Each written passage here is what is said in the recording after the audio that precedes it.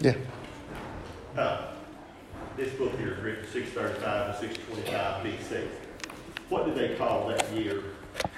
Because, this is a long time for Christ. BC were numbers that were given much later anyway. Remember when we talked about the Jewish calendar, they had their own calendar that would have existed already.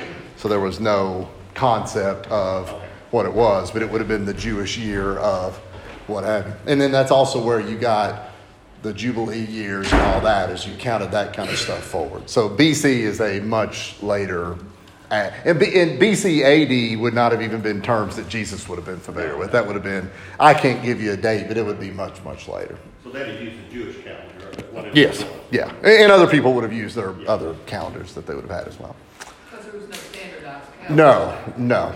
Chinese and all that too. And even today, there's Jewish calendars and Chinese. Now everybody operates for business sake and for travel and communication. The calendar is the one that everybody would have. But even today, the Jewish people would celebrate the New Year in September, the Jewish New Year, and it would be the year 5842 or whatever. In Canada.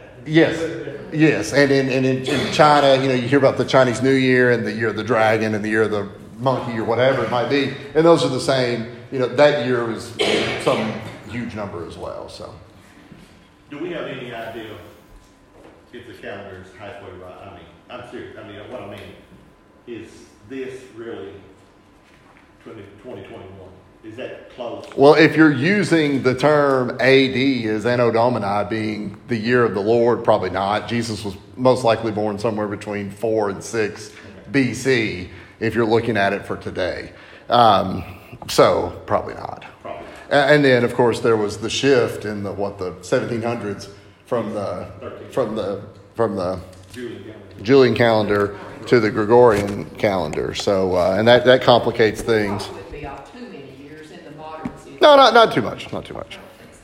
But it is fascinating. I've always thought about that when these people start predicting the end of time, because that's whose numbers are you using? Whose numbers are you using? What time zone are you using? Right. Zephaniah, the fourth to last book of the Old Testament, number 36 on the list. I have worried all week that I'm getting this wrong. Here's why. There's Zephaniah, then there's another book, and then there's Zechariah. And there have been numerous times this week that I have thought, ready for Zephaniah, and then immediately thought, wait, no, is it supposed to be Zechariah? Messed with me all week. It is Zephaniah. So if it's not, if we're wrong, well then we'll flip it in 2 weeks and it'll be right in a second. We're talking about Zephaniah tonight, book number 36 in the Old Testament. What I want you to think about right now is a tunnel. Okay? I want you to think about a tunnel that you drive through.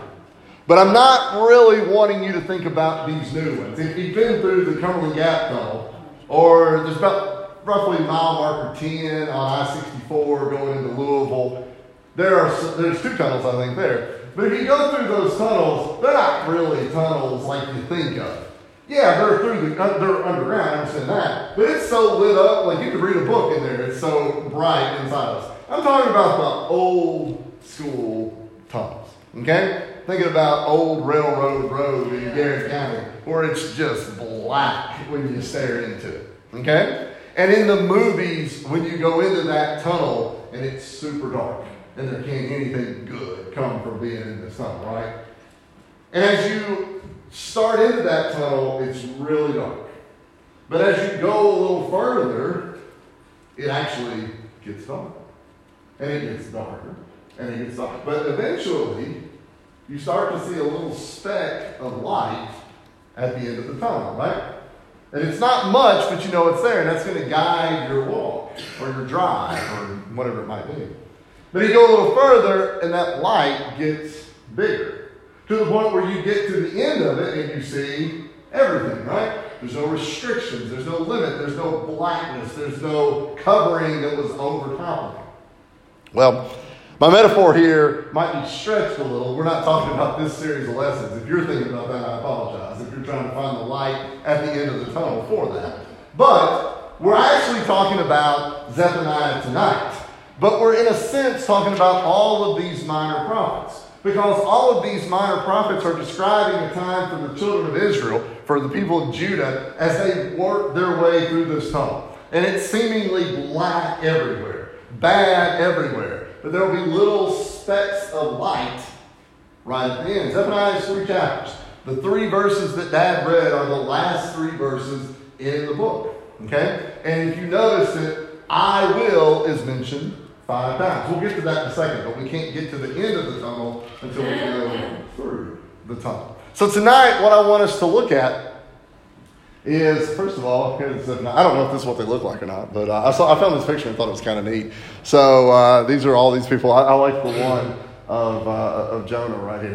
This was just a simple Google search to find a picture, but we're talking about Zephaniah here tonight. Now, when we talk about Zephaniah, we talk about these minor prophets. Again, we're walking through this tunnel tonight. And in all of the minor prophets that we've talked about, there is sort of a negative or a despairing tone. There's something bad that's happened. The people are upset. Of course, most of it deals with the loss of their land of Israel, being taken over by Babylon, or their neighbors have caused problems for them. And we see that there's just bad everywhere, evil everywhere. And a lot of times that evil is actually the Jewish people. That's not even necessarily, it's not necessarily a good guy, bad guy. It's kind of like everybody's a bad guy. And it seems like that we've talked about this before, but God's people fail to obey, and you just want to shake them, like, why do you continue to mess this up? And then death sort of takes them away with all these sort of negatives. But if it's a tunnel, there is some light in the distance, right? And so we think about light in the distance, there's a little bit of hope. And almost every one of these minor prophets has something good in them to look for, right? In all of these lessons that we've talked about, bad, but then there's something good.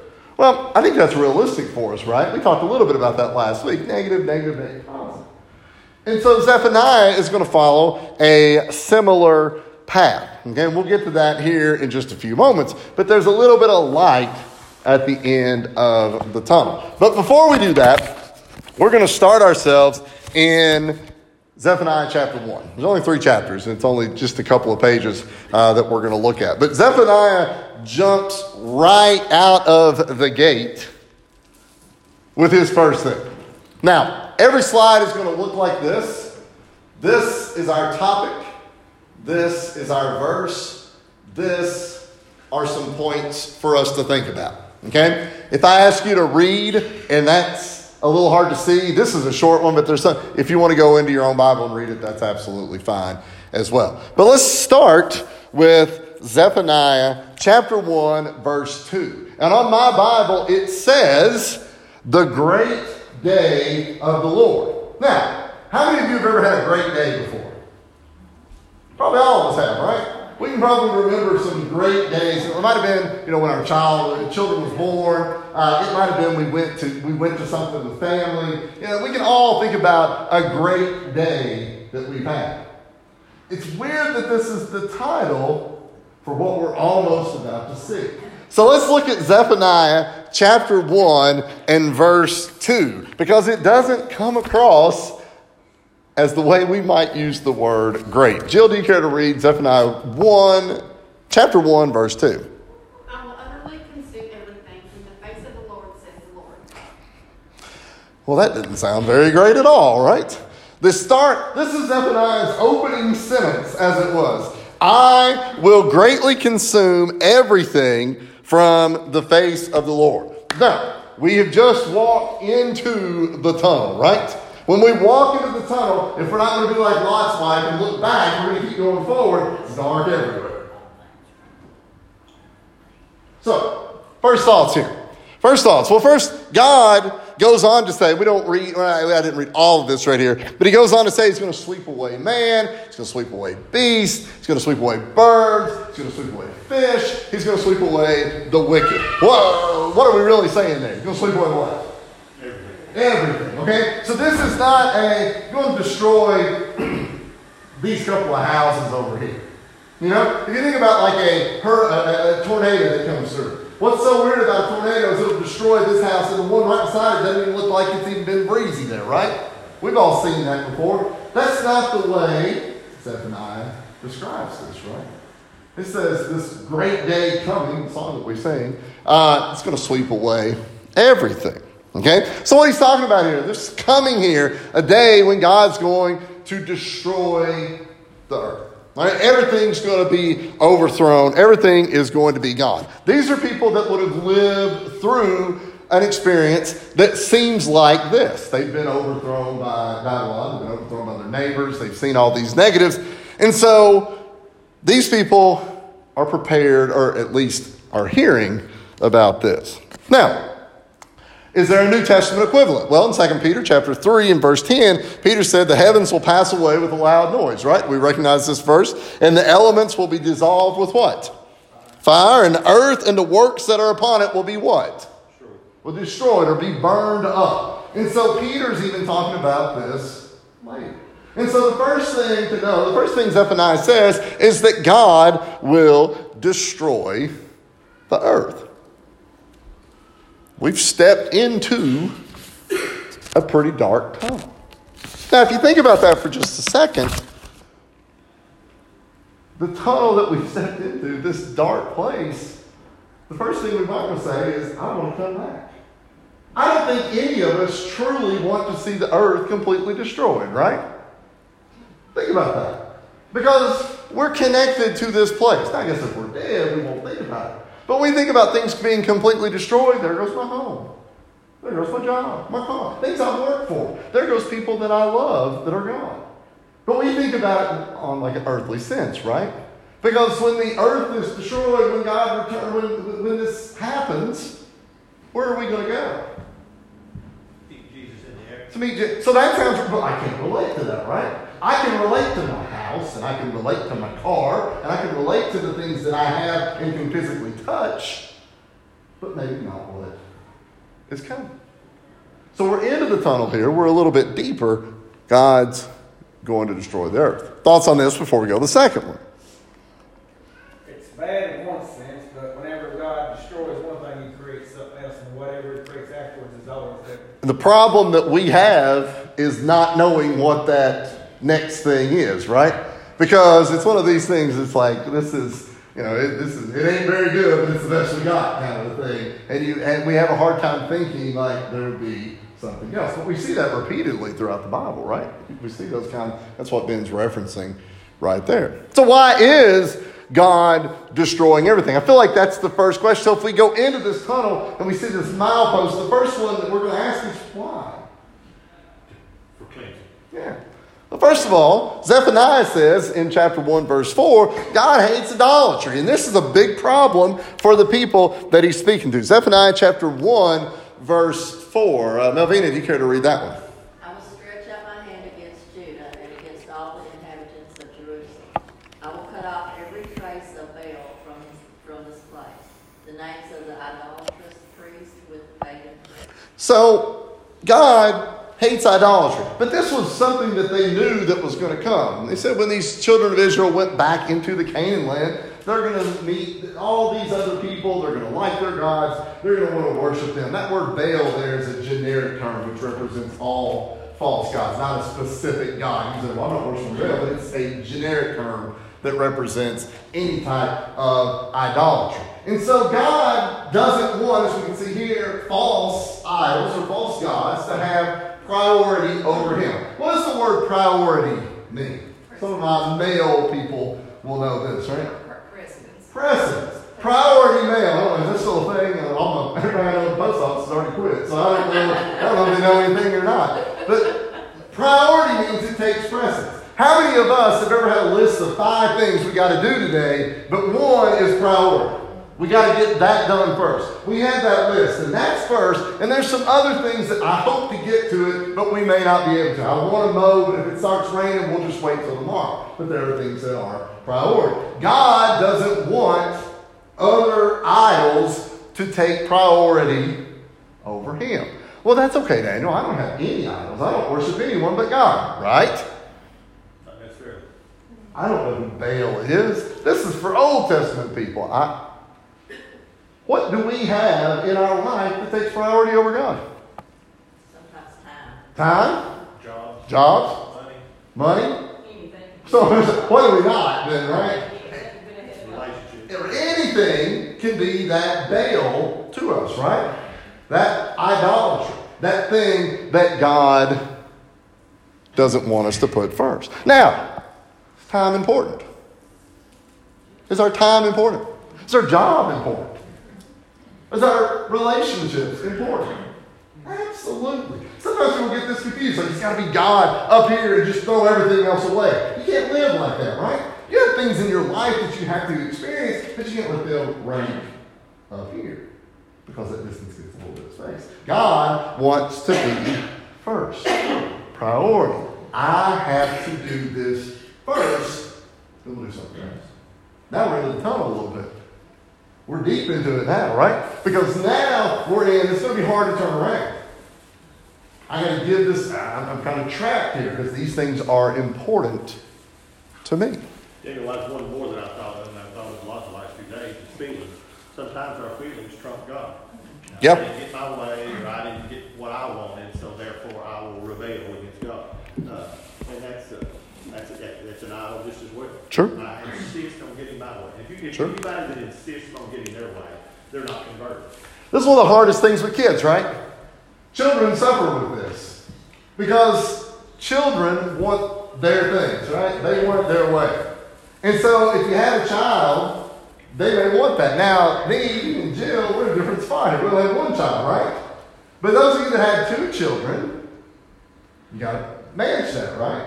And sometimes you might, one wants something that the other wants. I don't know how this is because I was only 4 seconds or 4 minutes older than my sister. So I wasn't around. I didn't really get to experience this too much. But if you're the older child, and then when the younger one comes in, they're going to start getting some of my stuff. Boo, you can probably relate to this, right?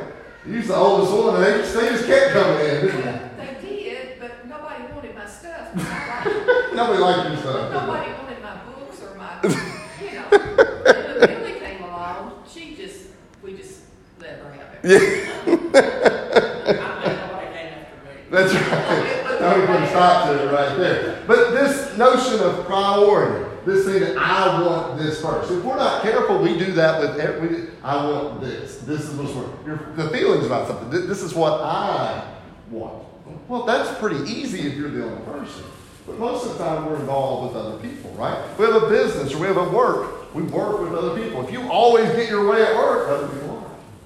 Well, if you're always wanting things your way, then God's not getting what he wants. Third, this so-called great day that we mentioned a minute ago is actually a terrible day. Now, this is Zephaniah chapter 1, verses 15 and 16. So if we skip on down just a little bit, if you're with me, you got to turn the page just a little bit. But Zephaniah 1, verses 15 and 16. Boo, do you care to read that? That day is a day of wrath, a day of trouble and stress, a day of devastation and desolation, a day of darkness and gloominess, a day of clouds and thick darkness, a day of trumpet and alarm against the fortified cities and against the high towers. So that song that we sing in the Bible, there's a great day coming, there's a great, in the songbook, there's a great day coming by and by when the saints and the sinners, so you're probably right and left, are you ready for that day? What's the second verse? Sad day. There's a sad day coming, there's a sad day coming, there's a sad day coming by and by when the sinner shall hear his doom, depart, I know ye not. Are you ready for that day to come? What's the third one? That might have been the third one. I think that's the third. Anyway, point is made. We won't prioritize the third verse, all right? But Zephaniah chapter 1, verses 15 and 16 describes this day. So if you look at this, it says right up here, it's a terrible and a fierce day. And on that day, God's going to execute his wrath against the world. Day of wrath, a day of trouble, a day of distress, a day of devastation and desolation, a day of darkness, a day of gloominess, a day of clouds and thick darkness. Third one, right in the dead middle of the tunnel now. You've been somewhere that's so dark you can feel it. Sometimes you can feel that at your maybe outside. Sometimes you can feel it in a cave or somewhere, right? Maybe deep in a tunnel. It's like you can just feel it. You are right in there. That's what this sounds like. Darkness, gloominess, thick clouds, thick darkness. A day of trumpet and alarm against the fortified cities and the high towers. See, bad, bad, bad, bad. All of these things right here. And you say, against the fortified cities and against the high towers. That says, oh, I'm protected against this. Well, I got nothing to worry about here. The fort is around. We got the high towers watching. Are those things going to be protected? Who's it coming for? Not our town, right? We're protected. It's coming for all. It comes for all. It comes for all. Right there. The language here, pretty strong. You can't read this and say, wow, sounds great, right? If this was what the weatherman used to describe a storm that's about to come, how many of us would be heading to the basement or heading to the cellar? This is bad. Well, when we're reading this here, this day of the Lord, it's going to be so we have to figure out, how do we avoid this? Avoid's not the right word. How do we make sure we're on the right side of this? Because if we're on the wrong side, what happens? You're cut off, you're destroyed. Right side, situation's a little better. You know, in this day and time, particularly when armies came in, like they came in and they took no prisoners most times. It's like when they walked around the city of Jericho, it was utterly, completely destroyed. Mm-hmm. And we see like 9/11, 3,000 people died, which is terrible. But it didn't affect us in Kentucky one speck. I mean, or Tennessee, not one speck, sitting down places in these. So we don't sometimes can't understand it, Those days when those hordes came, the Mongol hordes and stuff like that came out of the east, and into Europe, but they destroyed it. There's no hope of surviving this, okay? And I think those people probably have better grasp of it than we do, don't you? Probably so. A lot of people struggle with that too when you read in the Bible how God would send the Israelites in and say, kill every man, woman, and child. Don't leave any survivors. And a lot of people struggle with that, but you've got to look at it in terms of the cancer. These people, their culture, what they were doing was a cancer, and if God had let it go on, it would have completely destroyed it. So sometimes God's got to do some mighty terrible things, but it's always for the good. See, I think you're both wrong. Because I got money here that I can get this all fixed, right? Got a little bit of money. I got money that will be able to get all. Money fixes everything, right? Money will fix it all. Nothing to worry about. I got number 4. Zephaniah chapter 1, verse 18. Money isn't going to do us any good. It's the one time that money doesn't do us any good here, right? Money, I've heard this song, you may have heard this song before, Lightning Hopkins, blues singer from Houston. I think the 9th Ward in Houston. But one of his best or most famous songs is "It's a sin to be rich, but it's a low down, dirty shame to be poor." And what he's saying is that it's nice to be able to get something. You don't have anything. Well, it's nice to think, well, the car is broke, but I can pay to get that fixed and everything will be fine. The air conditioner or the heater tore up, and it's going to cost a lot of money, but I can pay to get that fixed. Zephaniah chapter 1, verse 18. Lucille, do you care to read verse 18 there, please, ma'am? Neither their silver nor their gold shall be able to deliver them in the day of the Lord's wrath, but the whole land shall be devoured by the fire of his jealousy. For he shall make even a speedy riddance of all them that dwell in the land. All right. This tough set of sentences here for me, who was relying on my money, my cash, my checkbook to get me out of this, right? Money, it's not going to do us any good. Their silver nor their gold shall be able to deliver them. You've heard some semblance of that sentence a million times in your life, right? You can't take it with you, right? You ever see that picture of the hearse pulling the U-Haul? Oh, there. taken. Alan said that. He said an inch of gold won't buy, I think it's a Chinese proverb, an inch of gold won't buy a minute of time. Right. And that's, Yeah. an inch of gold will not buy a minute of time. So money is not going to do any good. So all the things that we've saved up for, that we built for, if we go back just a minute ago, all those things that we're reluctant to see leave when the earth is destroyed are worthless when the earth is destroyed, right? It's not going to do us any good. I can't load that stuff up. I can't send, we use the image of the pearly gates, right? It's not the ticket office at Rubber Arena where I can just pay and get a seat. That's not how it works. We are to lay up our treasures in heaven, right? That's real similar to James chapter 5, verse 1. Yes. Where it says, all you rich people weep and howl and moan because your riches are going to give testimony against you, and there will be burned up and destroyed. This is exactly an excellent point, because it says, but the whole land shall be devoured by the fire of his what up there?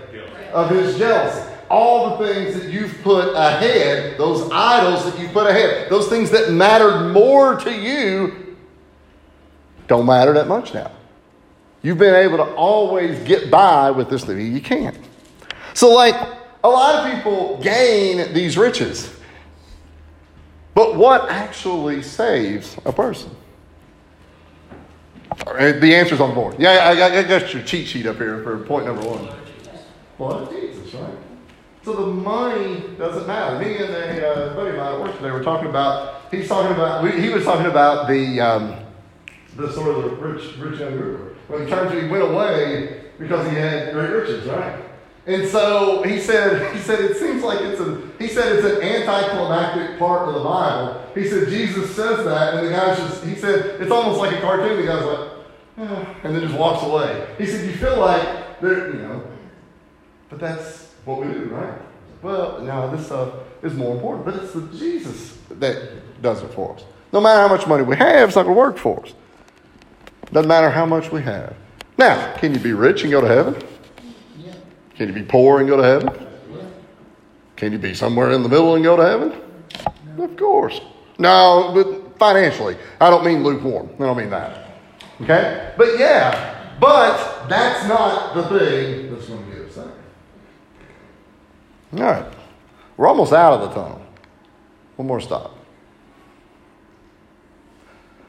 Zephaniah in chapter 2, verse 3, those who seek the Lord seek shelter. Chapter 2 and verse 3. 2 and 3. Connie, do you care to read that one?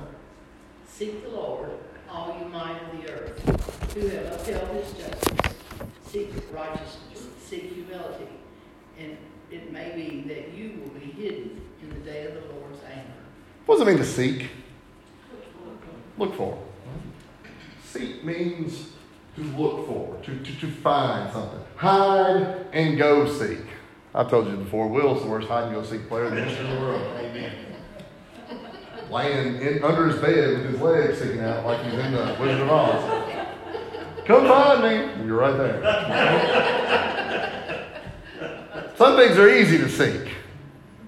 Now, flip side. Our remote control, impossible to find. Our old remote control, there was a beeper on the box, and you could push it, it started beeping. Our new one, it just is there, and it's black, solid black. And you just cannot find it anywhere. Will likes to hide. He's better at that kind of hiding than he finds stuff. But when we seek something, seeking is an active activity. Can I use those words together? An active action. I like the word active. But if you seek, there's work that has to be done. Whenever somebody plays hide and seek, you have to go try to find it. This says right here, those who seek the Lord seek shelter. It makes me think that you have to actively find the Lord. Is that how you read that? Right here. Seek the Lord, all you meek of the earth, who have upheld his justice. So the people who have done right still got to go seek the Lord. Seek righteousness. Is righteousness going to naturally occur or happen or be a part of my life? Do I have to effort to be righteous? Seek humility. Does that naturally happen? Or do I have to work toward it? Do you know anybody that's not humble? Yep. I read it a little bit, right? You have to seek these things out. As it says here at the end of that verse, it may be that you will be hidden in the day of the Lord's anger. So on the day of the Lord, this great day coming, there's a great day coming, we need to have sought out the goodness of how to be a follower of God, correct? It's not just going to naturally happen. God's going to protect those who do what? Seek Him. Who seeks Him. Who does His will. Now, the first 4 stops in our tunnel have been a little dark. But I'd argue that this one exposed just a little bit of light, right? Because the first 4 were all things that were just going to happen. Good guys, bad guys, they were going to happen. But this one puts a little bit on us. Go seek. And let's see what happens. 5 truths from the book of Zephaniah. This is Zephaniah chapter 3, verses 18 through 20. And if you look at those verses, that's what we read there a minute ago, you will see the term, I will. You'll see it multiple times. Verse 18, I will gather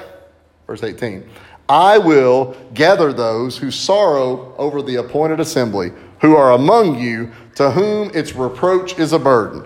Behold, at that time, I will deal with all who afflict you. I will save the lame and gather those who were driven out. I will appoint them for praise and fame in every land where they were put to shame. And at that time, I will bring you back. 5 things, and we'll call it a night. God looks for genuine contrition over sin.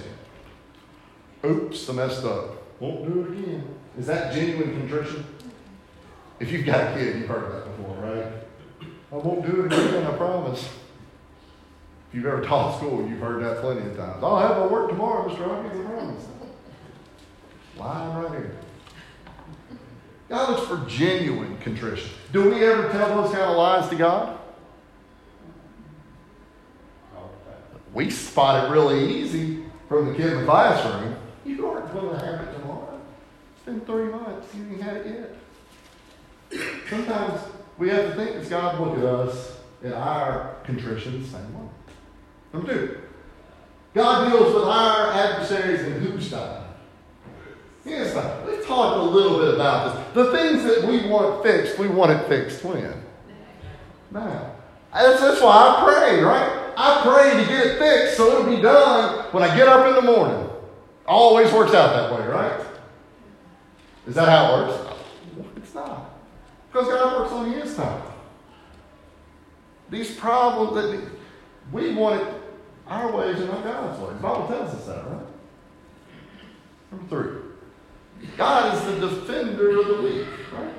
These people that have suffered, these people that have been at the hands of people who abuse, who use, we see this constantly throughout these minor prophets. People that have been treated poorly, people that have been overrun. But God said those people that cared about Him, those people that stayed within His fold, those are the people that are going to be brought up to heaven, right? They were the remnant that would be brought back to Israel. Number 4, God will give back 1,000-fold to all that we have lost for Him. We think about all the things. Well, I'm going to go to church. I can't do that. I'm going to go to this function at church. I can't do that. I'm going to do this. So, I gave up a lot of stuff, right? So I would be a Christian. When do you get the payback? When do you get the payback for those things? When does God pay you back for all the stuff that you've given up? Well, admission to heaven. That's it, right? So we think about these things like I gave up this and I gave up this and I gave up. These are things of value, but often monetary value. Things that are worldly that we gave up, right? The payback is spiritual. The payback is But you get it back somewhat to me, I think, in life. I think so. Yeah. Yeah. They Sure, absolutely. All sorts of things he gave up, he considered them rubbish. Yeah, yeah. It did nothing to him because of what he had gained in Christ. We forget that God's number one goal is to make us like Jesus. Yes. If God's going to make us like Jesus, then we got to go through what Jesus went through Sure. to some extent. Sure. And God didn't spare Jesus, and Jesus had a hard way to go and had to give up, sacrifice a lot. If we want to be like Jesus, we got to do the exact same thing. The fifth one up there, God has his plans in order, right? From the beginning. From the beginning. And Jesus is part of the plan, but so are you. But we don't know when all this wraps up, right? We don't know what the timing is. If I think you guys questions about calendars at the beginning, because no calendar has an end date. Because here in a couple of weeks, it'll be December the 31st, but what will the next day be? January 1st, it's 2022, whatever that means. And then at the end of that year, it'll be January 1st, 2023. We can keep adding numbers, right? So our timing doesn't necessarily match with God's. Because I know that my bill is due on December 15th, and if it's after that, it's due. That's when I have to pay extra. God, timing, sequence, all this, operates a little different from ours. So we have to be ready. Is that correct? We're talking about that. So we have to be prepared for all of these sort of troubles that are going to hit as we go through this tunnel until we can finally make out to the end. Questions?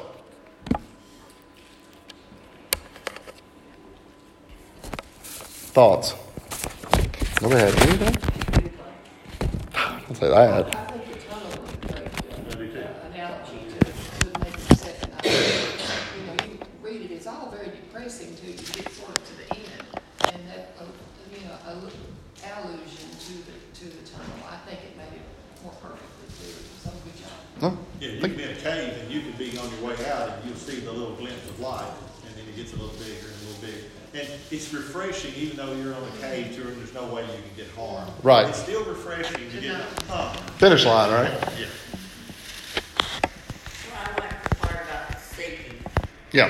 Yeah. Because sometimes I feel like I've worked so hard in my Christian life, and I see others that it doesn't look like that they have to do anything. So Right. that kind of showed me that everyone seeks. Sure. And And I think in the dark we do grasp, right? We do grasp. When you go through your house in the middle of the night. You know, maybe not your house, you may know it pretty well by now, but if you're in a hotel room or somebody else's house, you wake up in the middle of the night, you gotta find your way. And seeking is something that we have to, we kind of have to look for all of these things as we go. You cannot see your finger. That's when you feel that. That's the feel of darkness, isn't it? Darkness. But you see that little light, of course, that way off. Yep. Oh, good. It's glad to see it. Oh, you're glad to see it. Any other questions? Thank you so much. Next week, I'll give you a week to learn how to pronounce it.